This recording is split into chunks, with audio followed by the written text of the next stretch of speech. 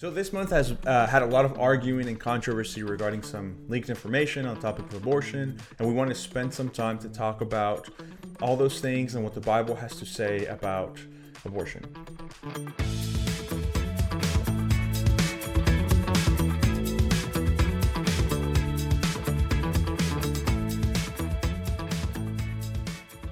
I'm here with Jeff Huddleston, our senior pastor, and we're going to talk about what's been going on. So there's been some leaked information where the Supreme Court is planning to overturn Roe versus Wade, and states are moving to make their own laws and talking about banning abortion.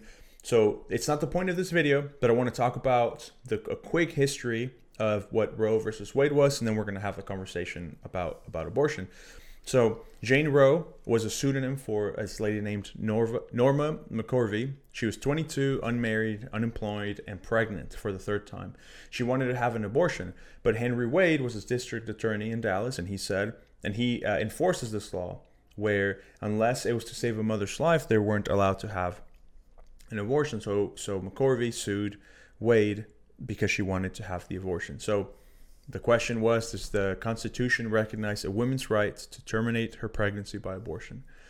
So Roe v. Wade was the famous lawsuit that was named back then in 1973, almost 50 years ago. And the decision was that it was a constitutional right to have an abortion in the United States.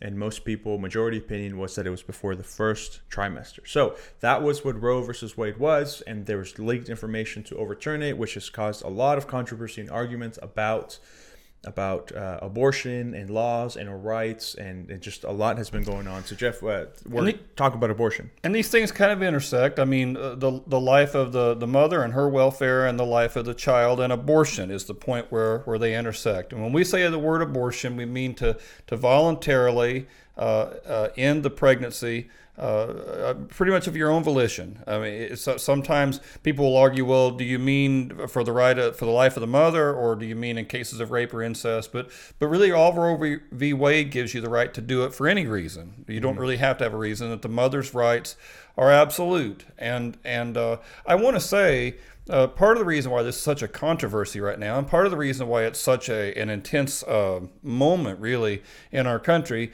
is because this debate has raged ever since 1973. And there's really not another type of case really that compares to it. I know a lot of Christians were nervous about the gay marriage legislation when that went in through the Supreme Court just a few years ago, but you don't see a whole industry devoted to repealing it. You don't see, you just don't see the same thing. It hasn't worked the same way. This abortion and the debate about abortion and about a mother's right to voluntarily end her pregnancy has been such a fight, and I never thought I'd see a repeal of it in my lifetime. I never thought that I would live long enough. I thought it had become pretty much solid. And even though I think it should be looked at again, I never thought it would happen. And I think some of the people on the other side of the political issue felt that very strongly, and they're stunned now that it's even being looked into. And so we want to talk about that. Now, we do have a couple of disclaimers before we get into this. We recognize, Gabe and I do, the inherent silliness of two men pretending to be experts on this issue that involves unborn children and women and women's rights. We recognize that ahead of time, and we don't pretend to speak for women. We barely pretend to speak for the men. But I will say, too, that we think the Bible speaks to that. Yeah. We think the Bible has some words to say, and we'd like to explain that best we can. We know that many mothers, many ladies who are considering an abortion, they're confused or hurting. Maybe they're pressured to have this abortion. They go through trauma. There's a lot going on in their lives before, during, and after this whole process, the process of abortion. We think that we need to talk about it as a church. We can't just be bystanders. We can't just expect ladies to not have abortions and then us have no way to help. We have a few passages that we wanted to share in Jeremiah. God is talking to him, and he talks about how he has a plan for him, how he loves him, how before he was in his mother's womb, he knew him. He had a plan for him. And although God was talking to Jeremiah back then, we do believe that God had the same intention for us, that he loves us the same, that he has a plan for us, that before we were in our mother's womb, that he knew us, and he had a plan for us. And because of that, because of the love that God has for us, we believe as followers of Jesus that all life is precious, that whether you're in the womb or outside of the womb, that God loves us the same. And because of that, we do believe that we should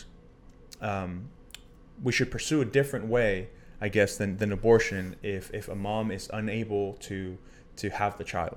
I think that's exactly right. And the Jeremiah passage you're mentioning there was a call on his life even before he was born. David talks about the same kind of thing in Psalm 139. He says, "You created me in my inmost being. You knit me together in my mother's womb. I praise you because I'm fearfully and wonderfully made. Your works are wonderful. I know that full well." He says, "Your eyes saw my unformed body, and all the days ordained for me were written in your book before even one of them came to be." David believed, and I think Jeremiah believed, that God had a plan for your life. God has a plan for your life. Your mother or your father may not have planned for you to be here, but God did, and that there's something precious about that. There's something powerful about it. The Bible teaches something really early in Genesis 2, and you'll see a lot of chapter 1 towards the end, but verse 27 in particular, that you were made in the image of God, that God intended for you to be his representatives in this world. And that's powerful. Mm-hmm.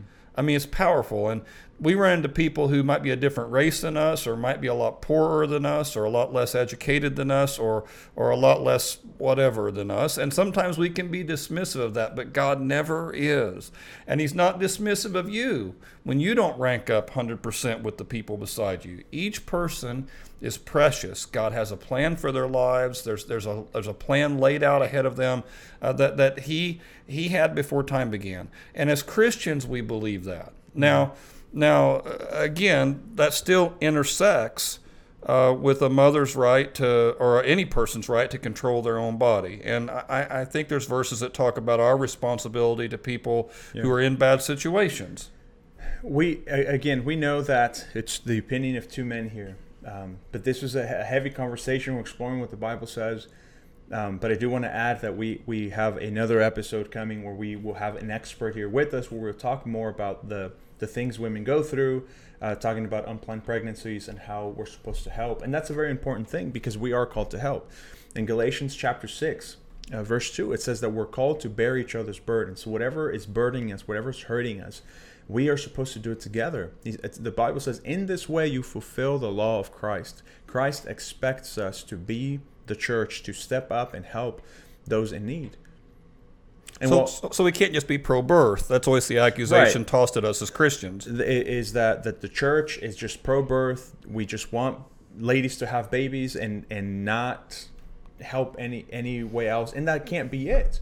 There's no way that as a church we should just say, no abortions, you have to have the baby, and then offer no support. Right. If a lady already was considering abortion because she felt unprepared, alone, she didn't know what she was doing, and we're saying, well, it doesn't matter, have a baby anyways, what type of life are we setting them up for? Right.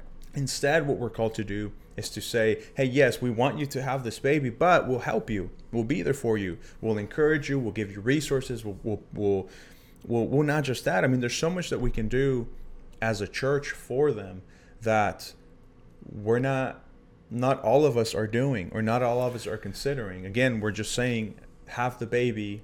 It's murder if you don't, and we don't do anything else. So let's make it practical. What's some things that you can do as a Christian if you want to make a difference in this issue? Certainly pray. And even if you're not really what you would call a praying person, push yourself here just a little bit. Mm-hmm. You know, it doesn't have to be some deep, eloquent King James prayer. Just ask God to move in the lives of the people who are considering abortion, and in the legislators' minds who have to make decisions about this that affect all our lives.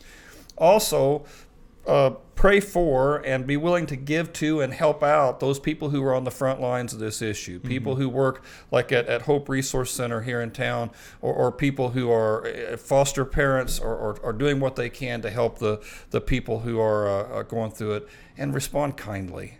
I really do think over the next little bit you're going to see the church picked at, and Christians picked out, especially the ones who are pretty strong on this issue, and don't respond in kind. If people take hard shots, sometimes politicians are fond of saying that the weight of history is on our side, and I really do think the weight of history is on our side. There's only 7 nations in the world that allow abortion as freely as we do: China, Vietnam, North Korea, the Netherlands, Canada, and Singapore. I mean, most of the world is much more conservative on this issue than we as Americans are. God is speaking to people, and it's going to turn around. So just respond kindly, keep praying, and be willing to give. Right. And the conversation's not over. While we are ending this video, we do want to keep talking about this again with some people that have more experience and a lot of cool things to say, great ways for us to get involved. So the next time we make a video, we're going to talk about, again, the topic of abortion, unplanned or unwanted pregnancies, and how we are called to help, practical ways, going deeper, practical ways to help these families, these ladies that are considering abortion. So what can we do?